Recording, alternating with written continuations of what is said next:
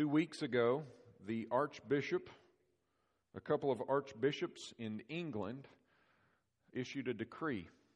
They stated that it was high time that the 500th anniversary of the Reformation, it was high time that the Protestant churches gather together and repent for the disunity that they caused 500 years ago in the Reformation season.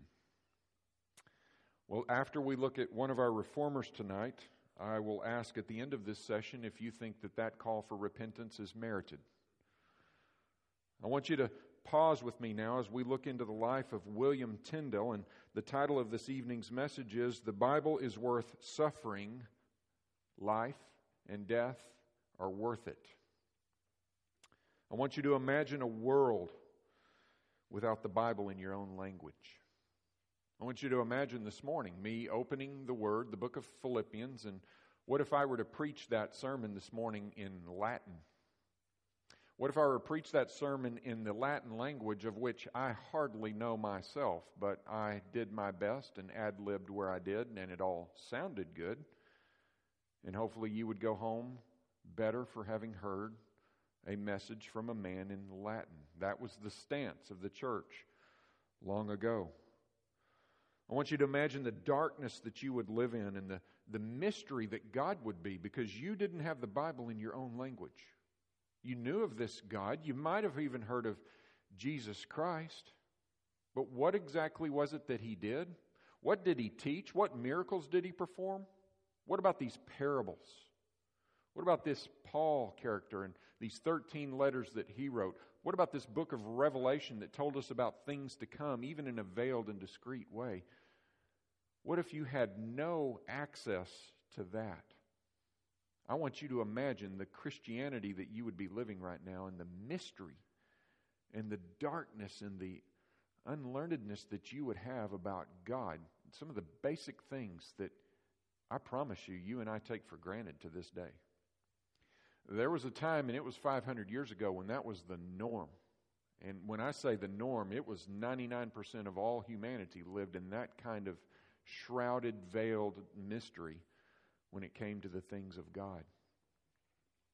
One of the true giants of the Christian faith is a man named William Tyndale. He was an Englishman born in 1494, we think, give or take a couple of years. His birth is not succinctly documented. He was born in Gloucester, England, which was a commercial center for textiles and clothing and manufactures of such. He was educated in Oxford way back in the 1500s, the 16th century. He knew 8 languages in that day. Can you imagine that? He knew his native English, of course. He knew French. He knew Italian and Spanish and German. He knew Latin, he learned Greek, and he mastered Hebrew. 8 languages. 8 languages.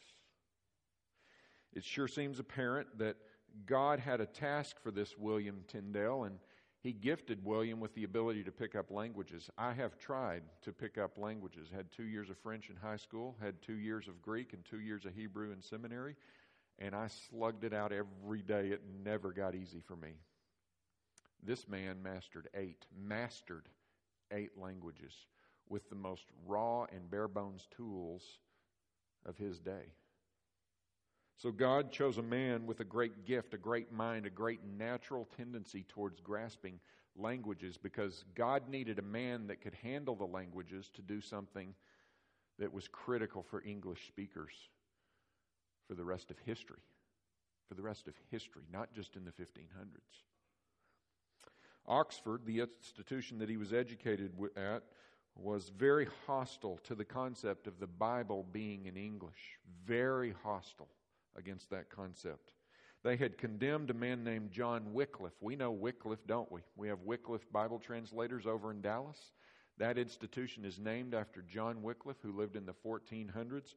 And in 1488, Wycliffe was condemned and cited for the act of heresy because John Wycliffe provided the Englishmen the Bible.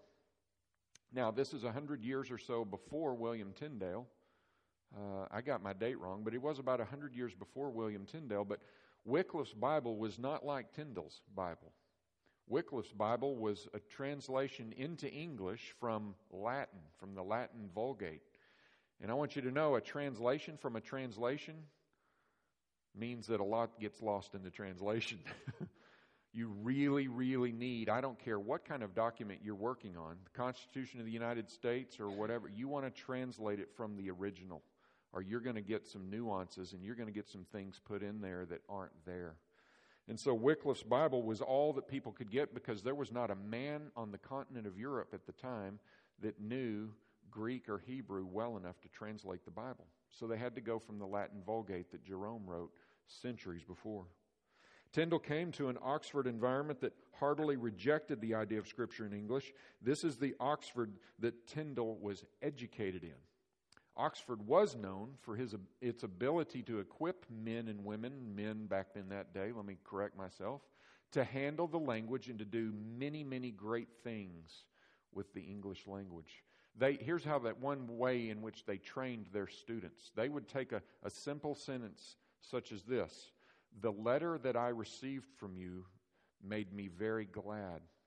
They would assign that sentence to their students and tell them, you need to rewrite that sentence in a minimum of 150 ways. And so students would go and take that little bitty English sentence and hammer away at their desk, figuring out 150 different ways to communicate the same thing. That's the kind of tutelage that William Tyndale grew up under in Oxford. And all the while, this Oxford is hostile to the concept of the Bible in English, yet they're training William Tyndale to be a master in the English language. And that is significant for us today, as I will show you in a moment. Here's what Tyndale wrote about Oxford. In the university, they have ordained that no man shall look into the Scripture until he be nursed in heathen learning 8 or 9 years, and armed with false principles with which he is clean shut out of the heart of the understanding of Scripture in the Bible. They would not allow their students to open the Bible and read it. He says for 8 or 9 years before they've been indoctrinated. And the indoctrination was with the Latin Vulgate and the teachings of the Catholic Church. At this time, England was a Catholic nation. The Church of England was not yet established. So, this Oxford also was the namesake for a constitution that was written in 1408.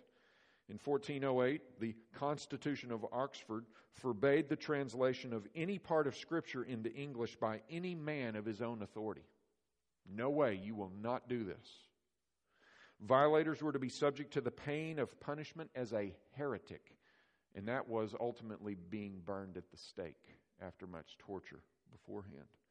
There were 5 core arguments that the Constitution of Oxford laid down. Number 1, they said that the Bible needed to remain in the Latin language because Latin was a sacred language and it was sacrilegious to read the Scriptures in any other language than that. So they put a high premium on a man's language. Number 2, they said that the common man cannot have the Bible or he will become his own interpreter. And really what they said is he will become his own priest. Well, we as Protestants do believe in the doctrine of the priesthood of the believer. We believe that through Jesus Christ, who is our chief high priest, we have direct access to God. We don't go through another human, another man to have access to God for anything, for petitions, for forgiveness, or anything. And this Constitution of Oxford feared that a man would have the Bible in his own language and become his own interpreter and in fact become his own priest. And they could not have that. There was a legitimate concern. I think number 3 is that they were fearful that in such openness to translation, there could be a lot of erroneous translations. So I think that's one that I'll side with them on and say we need to make sure that the people that are translating the Bible are qualified, yes. We don't just want anybody to say, well, here's what it means to me. I think there's wisdom there in that one, so I'll grant them that one, but I cannot support them on number 4. They believed that the Latin had a spiritual and supernatural effect on mankind, whether he understood it or knew what was going on in a Mass or not. They put Latin at that high of a level. I want us to be respectful tonight as we talk about the Catholic Church. But even to this day, the Latin Mass is a controversial issue. And there are still churches to this day that do the Latin Mass, and there are people that go to these Latin Masses that have no clue what in the world is being said. How in the world can a man or a woman relate to God when they have no clue what's being said in a service that is designed to be worshiping that one God? It does not happen by mystery. It does not happen by Latin. The fifth point is, they believed that only the priests of the Catholic Church were ordained by God to handle the Bible and its meaning and its application. And so there was a select group of men that were responsible for and qualified to say, "Thus saith the Lord in Latineth," and this is how you are to take it and apply it and live it out. And I want you to know that Martin Luther and other reformers exposed some hypocrisy and some sordid intentions, some evil gain that was creeping into the Catholic Church as a result of this stronghold on controlling the language of the Scriptures. So Tyndale began to come under fire in this kind of environment, under this Oxford Constitution. The Constitution had a provision in it that said the Bible could be translated into English, but it had to be made, a request had to be made, and authorization had to be granted by the church, the Holy Roman Catholic Church. And on the right circumstances, with the right person, such permission could be granted. Well, William Tyndale, I want you to know, he was not a rebel without a cause. William Tyndale was a respectful Christian man. He was a Catholic priest himself. He was ordained into the ministry into the Catholic Church, something that would be stripped of him right before his martyrdom. But he also, just like Martin Luther, when Martin Luther discovered that paragraph in Romans 3, 21 to 26, William Tyndale had his experience in reading Luther's writings, as well as looking at the whole corpus of the Apostle Paul's writings. And in that, William Tyndale became a Reformed theologian, meaning that he believed in Scripture alone as the authority. He believed in Christ alone, through faith alone, by grace alone, for the glory of God alone. This was William Tyndale's theology. That was Martin Luther's theology. That is what the Reformation is built on, those 5 alones. And so as he encountered the Bible and understood the Greek, because he was reading into the Greek, he became Christian. And he began to have a passion for the common man to be able to experience God and to understand and know God the way he had come to know him. There's a key event that happened during this time. I want you to know William Tyndale wrote his Greek New Testament, the first version, in 1526. 6 years before that, a man named Erasmus out of Germany published something that had never existed before in a published book. It is the Greek New Testament. This little book right here was first published and mass-produced in 1520 in Europe. And it is this little book, once it got into the hands of Martin Luther and William Tyndale, that things really started to fire in the Reformation. Luther published a German Greek New Testament 2 years after he got his hands on this. 2 years. I can't imagine. Okay? He took this from Greek to German that quick, and it was a pure translation that has very little minor tweakings from then even to this day. 4 years after that, 6 years after this was published, William Tyndale published his English New Testament, and it was therefore the very first New Testament ever that was taken from Greek, the original, to English. Remember, Wycliffe's went from Latin to English. Actually, it went from Greek to Latin to English, and much was lost in that translation. It was very clunky. It was a gigantic book. It took an ox cart to carry it around. It was. I think they said it was 18 inches tall. I mean, it was a beast of a book, and it was the Old and the New Testament. And it was very hard to read. It was not written in good English. William Tyndale came along, and his Greek New Testament literally was this size. They didn't mimic that, but his was about a 6-inch book by a 4-inch book that could fit in the pocket of any Englishman, and he could carry it with him wherever he went. And that happened in 1526 as a result of Erasmus publishing a Greek New Testament for the first time in Europe. It's funny, Erasmus was a very devout Catholic, a very well and highly regarded man in the Catholic Church.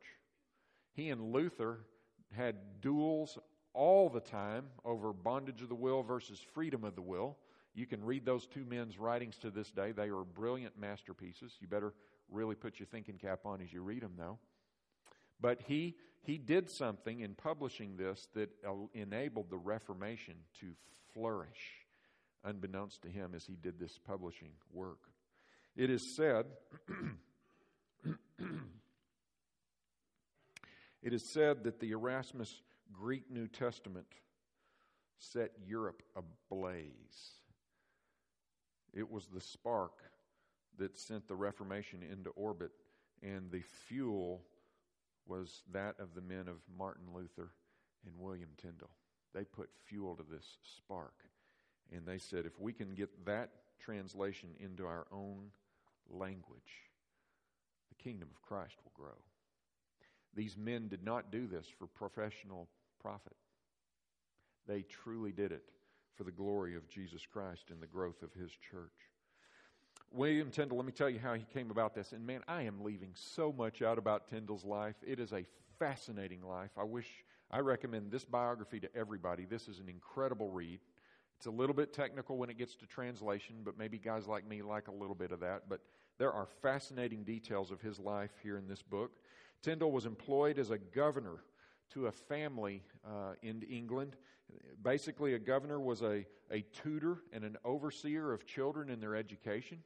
He was educated in Oxford himself. He was perfect for this. He had the gift of teaching. He had the gift of Latin, which all of the books that kids at that time are reading are in Latin, and he could really teach them through those means. He could teach them as well English and the language that his native people spoke in. So he was highly qualified for that. Anne and John Walsh were the host family. They lived in a little place called Little Sodbury Manor, and he lived in their attic. And this attic was the place where incredible things were accomplished for the kingdom of Christ. It's at the top of the house. It looked out over the hills. It was a rustic, the descriptions of it are beautiful. It had oak ceilings and oak beams that came all the way down to the floor. I would give anything to have a study like that today, probably by the way it was described.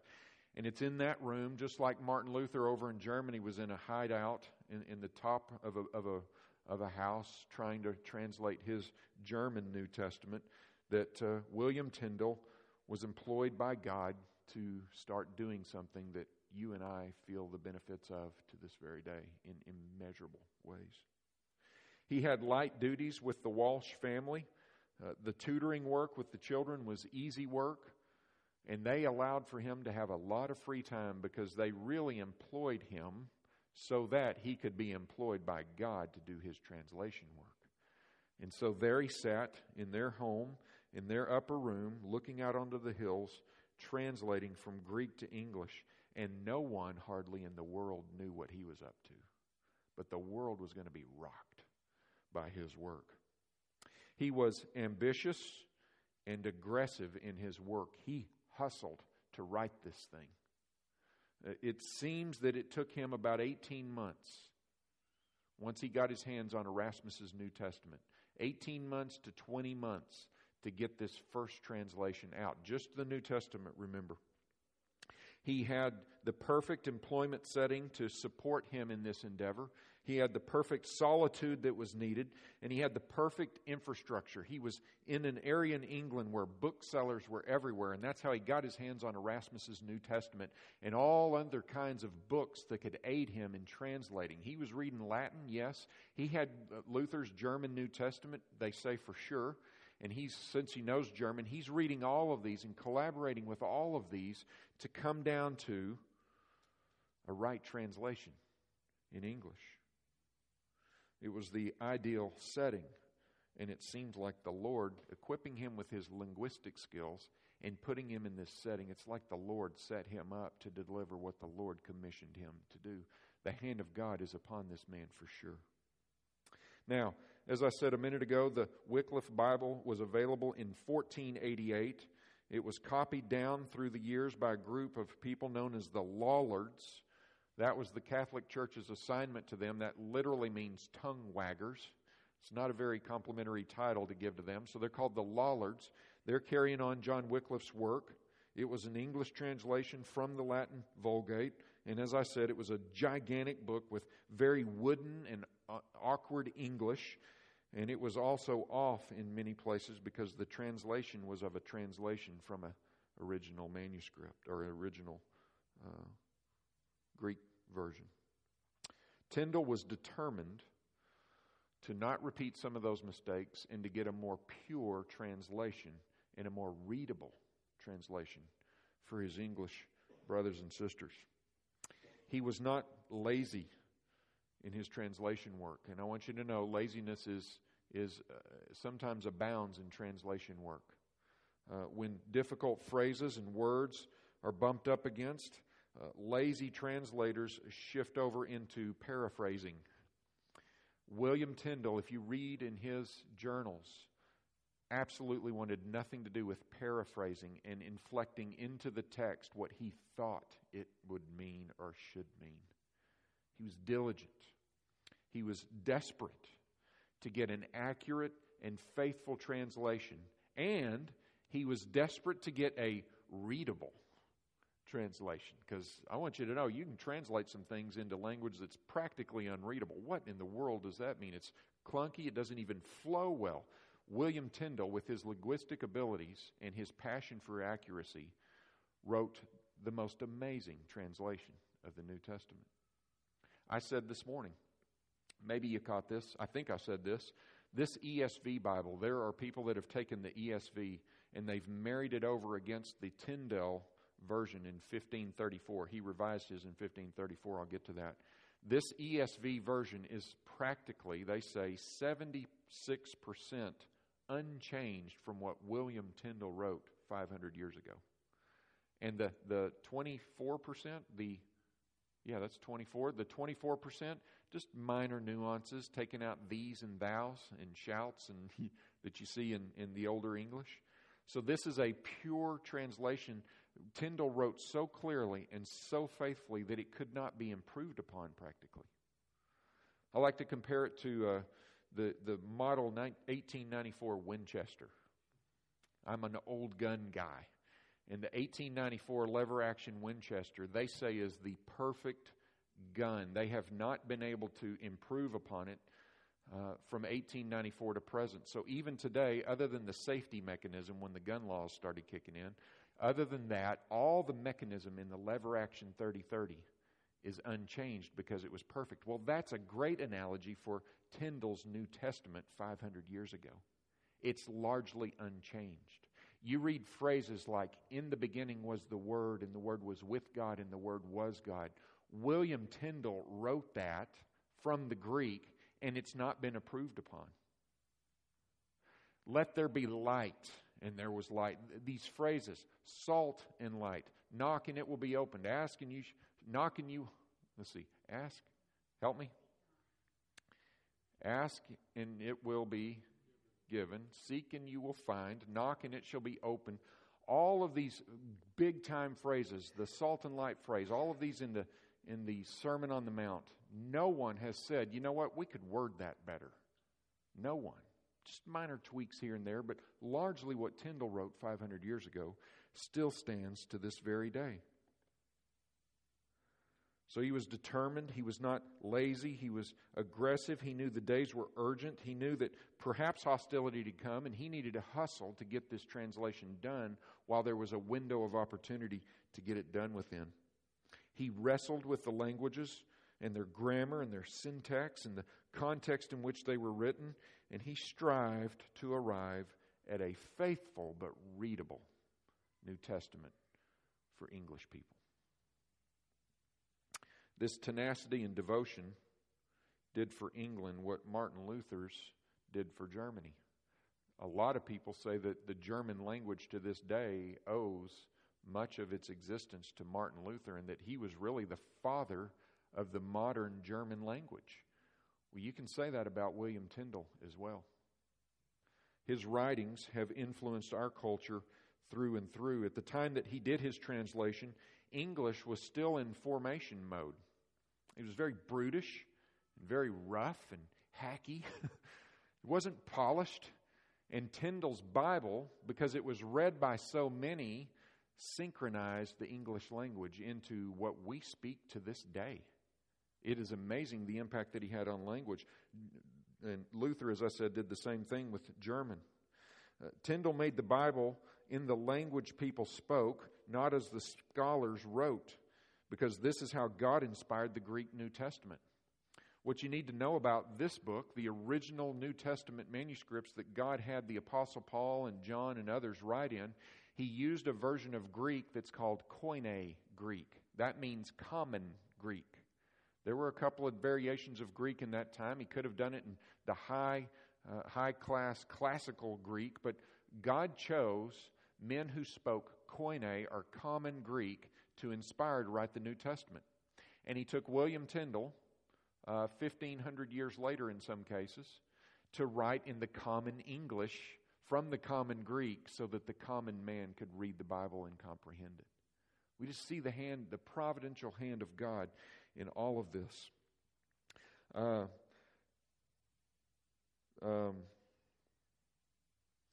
the other side of Tyndale's Bible, the language became well-defined and refined. And to this day, they say that William Tyndale is quoted. Now, it's the Bible, but William Tyndale's English in the Bible is quoted more than William Shakespeare is. And he's quoted more and more by people than Shakespeare is, and people don't even know that they're quoting William Tyndale in the Bible oftentimes. It's become that common. And that has translated even across the ocean into America and all other English-speaking places on the globe. As he translated, he also preached. I said a minute ago he was ordained as a priest in the Catholic Church, and he held forth in a pulpit in the areas where he lived. And as he preached, people would leave his sermons and they would slander him for what came out of his mouth in those sermons. He realized that the root of this slander and persecution was due to the ignorance of the other priests who were slandering him. And he didn't mean that as an insult. He meant that as a statement of fact, a sad statement of fact. They were biblically illiterate.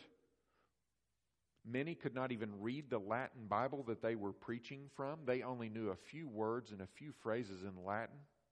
They would launch with a Latin text, spout it out from rote memory, and then proceed to speak whatever they wanted to speak and inflect into that text what they thought would be a good message for the day. They did not exposit the text and say, here's what the Word of God says. It was really, here's what I think you should hear today about said topic. That was the preaching of the day. In some ways, we've migrated back to that. And that's a great tragedy.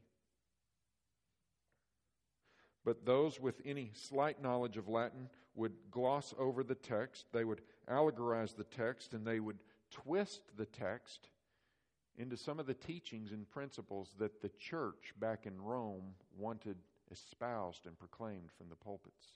And so church tradition began to creep into the church in many, many distinct ways. Their Latin scriptures differed very significantly from the Greek originals. There was many, many flaws in them. And so when Tyndale opens his Greek New Testament and preaches in English, he has many opponents rising up and slandering him and wanting to stop the trouble that he is causing. In 1551, years later, there was a dispute amongst the Catholic Church leadership and their monks in England. Listen to this. This is just horrifying. And this is 1551. Tyndale died in 1544 or 6. I've got that written here in a moment.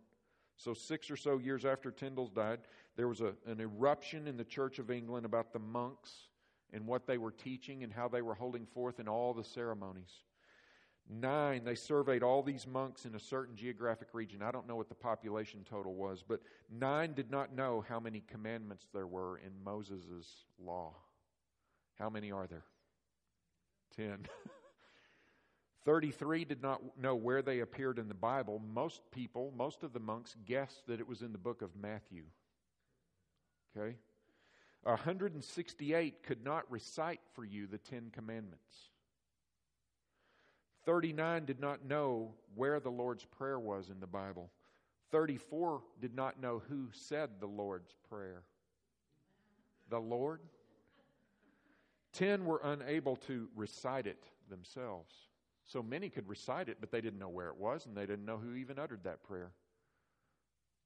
This mindless ministry is shameful. Shameful. In such circumstances, with that kind of scene in the church in England, how in the world could the common Englishman have a chance to know God? His priests didn't understand the Latin, couldn't read it. He certainly couldn't understand Latin. Many of those priests didn't care that they didn't know Latin. And Tyndale looks across the landscape and sees all of this and says, something's got to be done, and I think I'm the man to do it. This is boldness to take on this task. This is blood, sweat, and tears in the privacy of his study, and it's blood, sweat, and tears in the public square. He got hammered in the study with difficult work, and he got hammered in the public with enemies and opponents. In this setting, Tyndale and a scholar partner that he had got into a great debate. Remember, I told you he stayed at John and Ann Walsh's house. Well, they would have dinner parties, and theologians would come over for dinner. And one night, this scholar that refuted everything that Tyndale said about the Greek New Testament and the need to have it in English said in anger, "It is better that we be without God's law than to be without the Pope's law." That was a common thought process in the Catholic Church in those days. I think there are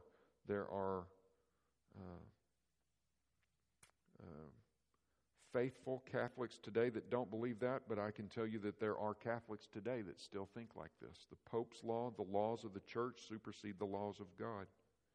To this, Tyndale replied, "I defy the Pope and all his laws. If God spare my life ere many years, I will cause a boy that driveth the plow to know more about the Scripture than thou dost."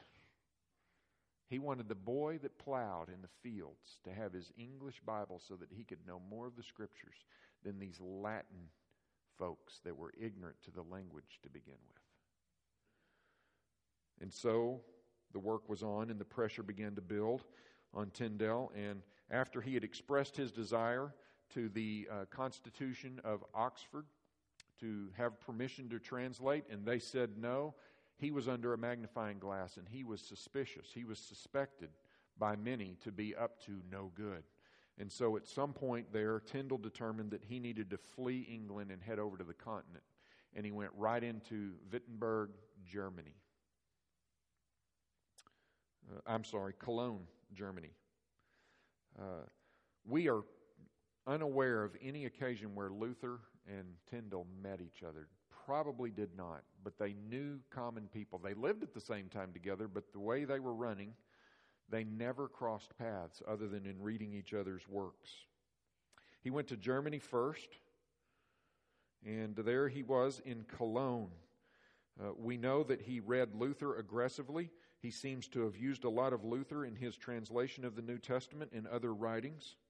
He rode the back of other faithful men as he read widely, faithful theologians of that time. I'll tell you that I ride on the backs of other faithful men as well.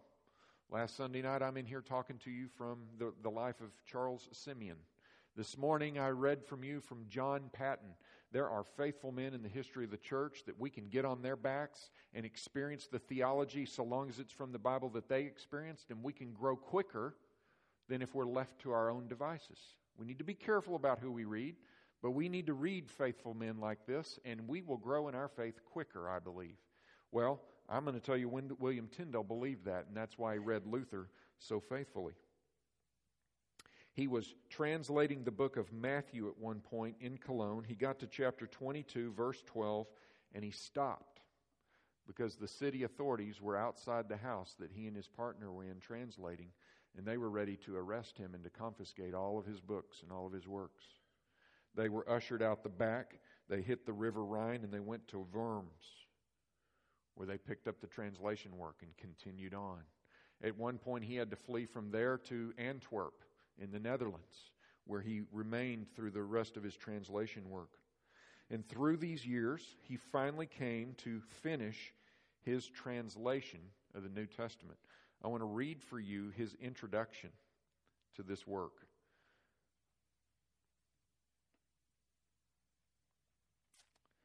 Here he is. I have here translated, brethren and sisters most dear and tenderly beloved in Christ, the New Testament for your spiritual edifying, consolation, and solace, exhorting instantly and beseeching those that are better seen in the tongues than I, and that I have higher gifts of grace to interpret the sense of the Scriptures and meaning of the Spirit than I, to consider and ponder my labor, and that with the spirit of meekness. And if they perceive in any places that I have not attained the very sense of the tongue or meaning of the Scripture, or have not given the right English word, that they put their hands to amend it, remembering that so is their duty to do. For we have not received the gifts of God for ourselves only, or to hide them, but for to bestow them unto the honoring of God in Christ and edifying of the congregation, which is the body of Christ. Said another way, I humbly give you this New Testament translation. I'm limited in my abilities. This was my first pass at it. I've had no other English helps because there is none. And if you find a better way to translate, if you see that I've misrepresented the Scriptures, change it. Not, how dare you, this is copyrighted, don't alter my work, none of that. Change it. Because what we have from God in this Greek, now in English, is a gift from God, not to be hidden, not to be hoarded to ourselves, but to be freely given away to all. So join me in this endeavor to translate the Scriptures. That's humility. That gives you insight into this man's heart and why he went about this endeavor. This was not a profiteering deal. He didn't say, you know what, there's a market for English Bibles. And there's no one in that market. I could have a monopoly if I hustle and take care of business and get through this window before anybody else. I'll corner the market and everybody will have to buy my work. That is not William Tyndale at all. At all. It was the glory of Christ for which he translated this Bible. He had no help from English versions to check against. He was the lone trailblazer, and he humbly acknowledged that if it could be better, so be it, but hey, at least it's a start. In 1534, he revised his 1526 version. He made about 100 changes, which is not very many after 8 years. And they were minor. And that version, the 1534 version, is what has bled over into our Bibles to this very day. What Tyndale wrote has stood the test of time for 500 years. And I want you to know that at this point in the story, the plowboy has his Bible. And that's hard to come by. For you see, Tyndale came from this textile clothing manufacturing region in England. And so what he would do is he would print in Antwerp the pages of his Bible. He would not bind them there. He would slip them in between reams of cloth, ship them across the channel. They would be picked up in the textile mills and taken to the binders. That's how he ushered his New Testament into England. His first publication was 3,000 copies. We think there's 5 of those that still exist to this day.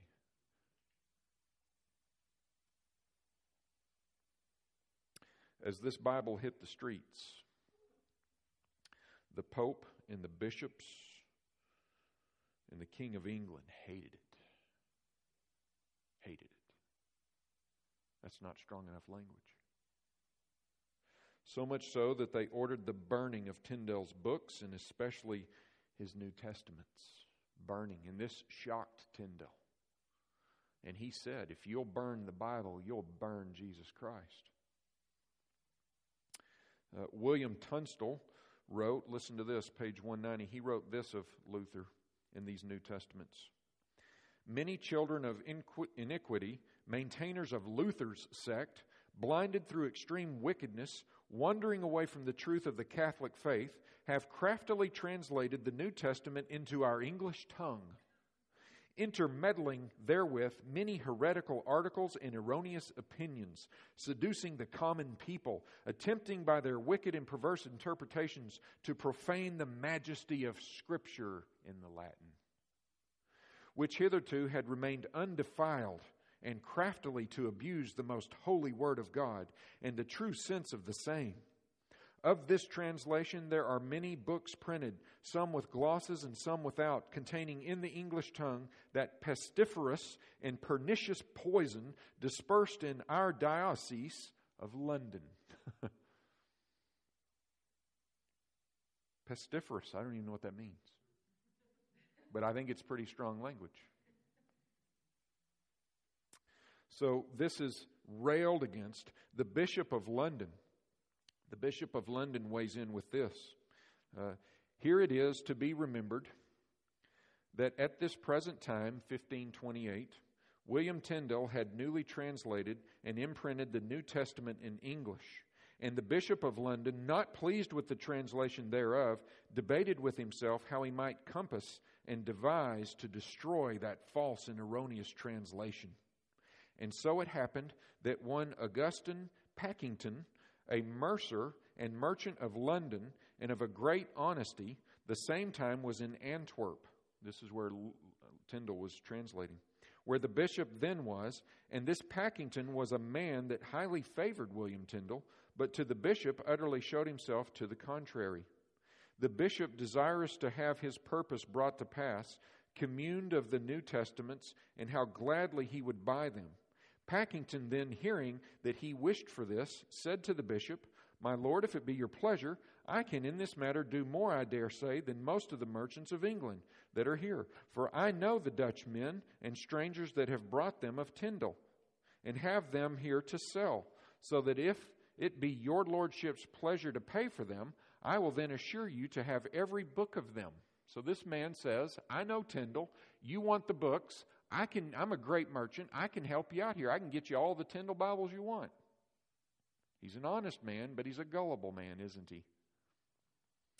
The bishop, thinking that he had God by the toe, when indeed he had by the devil's toe, he had the devil by the fist, said, Gentle Master Packington, do your diligence and get them, and with all my heart I will pay for them whatsoever they cost you.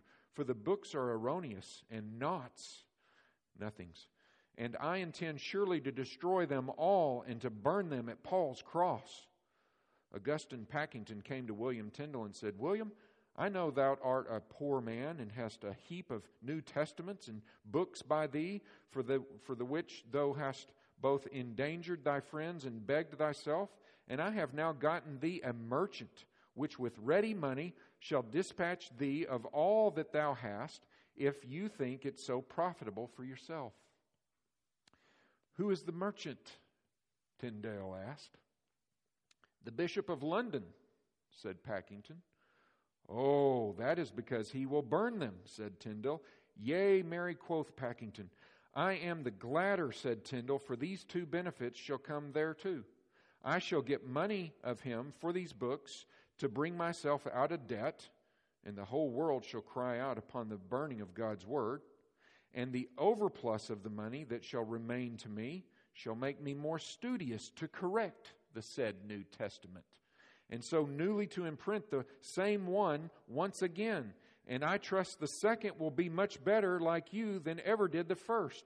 And so forward went the bargain, and the bishop had the books, Packington had the thanks, and Tyndale had the money. Afterward, when more New Testaments were printed, they came thick and threefold into England. The Bishop of London, hearing that still there were many more New Testaments come from abroad, sent for Augustine Pakington and said to him, Sir, how cometh this, that there are so many New Testaments abroad, and you promised and assured me that you had bought all of them? Then said Pakington, I promise you that I brought all that then was to be had, but I perceive they have made more since, and it will never be better, as long as they have the letters and stamps. Therefore, it is best for you, Lordship, to buy the stamps too, and then you are sure. And the bishop smiled at him and said, Well, Pakington, well. And so ended the matter. He said, you buy the stamps so that they can't ship them over, and you can buy the books. That's your only recourse, because these books are coming no matter what. What a story. And there's more. I wish I could give you more. There's more incredible stories like that in this history. So, the king was also appalled at this, and he appealed to Tyndale through a man named Stephen Vaughan to return to England. He asked Tyndale to return to England peacefully, to reason this issue out, and to come to a good compromise. And here's what Tyndale said back through Stephen Vaughan. He said this, I will come home to England if the king will allow the Bible to be translated and given into the hands of the common man, woman, and child. If that be, I will allow the king to do with me as he thinks best. He knew the king was hostile towards him. But if he could get an agreement to where the common man could have the Bible in English, Tyndale said, you can do with me whatever you want. Does that sound like an echo from this morning? To live is Christ, and to die is gain. He had a great enemy. I'll go quickly through this. Thomas More was a vile human being, wicked to the core. He was not always Tyndale's enemy. He had said some very complimentary things about Tyndale previously, but once Tyndale translated this New Testament, everything changed. More said, it is good that the Bible should be translated to English by some good Catholic and well-learned man, and then the bishop should undertake to buy copies and break up the Bible and dole it out in small portions to trusted men, and then when they die to reclaim them. So you hear this control freak-ishness. Let's get the Bible translated by a good qualified man, a Catholic man. We'll hand it out through the bishops, but when they die, we're going to reel them back in because we do not want the common person to get the Bible in English. It's only for the priesthood. That was More. More and Tyndale got into writing debates. These were verbal sword fights via letter. And you total up all the communications between the two, More wrote more than 750,000 words against William Tyndale. Tyndale, in response, wrote 80,000 words. More was just foaming at the mouth, breathing fire, and running rampant all over England and the continent, trying to disparage William Tyndale in his work. And here's the bottom line. Here is the crux of the matter and why there was such animosity over the Bible being translated by Tyndale. There were, from the Catholic Church, 4 words in Tyndale's New Testament that were disputed. 4 words. If we can overcome these 4 words, I think the Catholic Church would have blessed this. Here they are. The first word is the Greek presbyteros. The Catholic Church translated this priest. The Protestants, William Tyndale and Martin Luther, translated that elder, pastor, overseer, shepherd. The Catholic Church did not like the authority of the priest challenged. And so they went after that. The second word was ecclesia. Ecclesia. In English, that means gathering or assembly or congregation. The Catholic Church wanted that to be translated church with a capital C, as in Rome. And there was authority around that word. The third word was agape, love. Catholic Church translated that charity, not love, charity. The fourth word is metanoeo. Very important word. That word in the Latin Vulgate and in the Catholic vernacular meant to do penance. To do penance. In English and in German and in Greek, as it was inspired, it means repent. And so now you start to see these debates over priest, church, charity, and penance. And these are means that the Catholic Church used to control people and to make a whole lot of money. Because what happened in penance? You're paying money for your sins to the church, and you might be paying money for those of your loved ones that are in purgatory, i.e. my reference this morning. And this was how St. Peter's Basilica was built, on the backs of peasants paying penance. There were a couple of other issues that Tyndale had acrimony over. One was marriage amongst the clericals, the clergy. Martin Luther married, and that was highly controversial, and they went after him for that. William Tyndale never married, but he promoted marriage amongst the clergy. He sees nothing in the Bible that would prohibit marriage amongst priests. In fact, Peter, the very first priest, had a mother-in-law whose house they were in Mark chapter 1, verse 25. And yet the Catholic Church somehow came up with this concept of what do we call it? Celibacy amongst the clergy. And Luther and Tyndale didn't necessarily go after it, but they didn't translate in line with it. And yes, this other issue of purgatory. If purgatory went away, so would most of the church's power and income. And that was a really big-time dogfight for the rest of Tyndale's days. I told you that in 1534 he translated, he gave a second revision to his New Testament. And then we're introduced to the end of his life and a bounty hunter named Henry Phillips. The Bishop of London seems to be the one that employed Henry Phillips to go to the continent, to go into the Netherlands, into Antwerp, and to hunt down William Tyndale and secure him once and for all.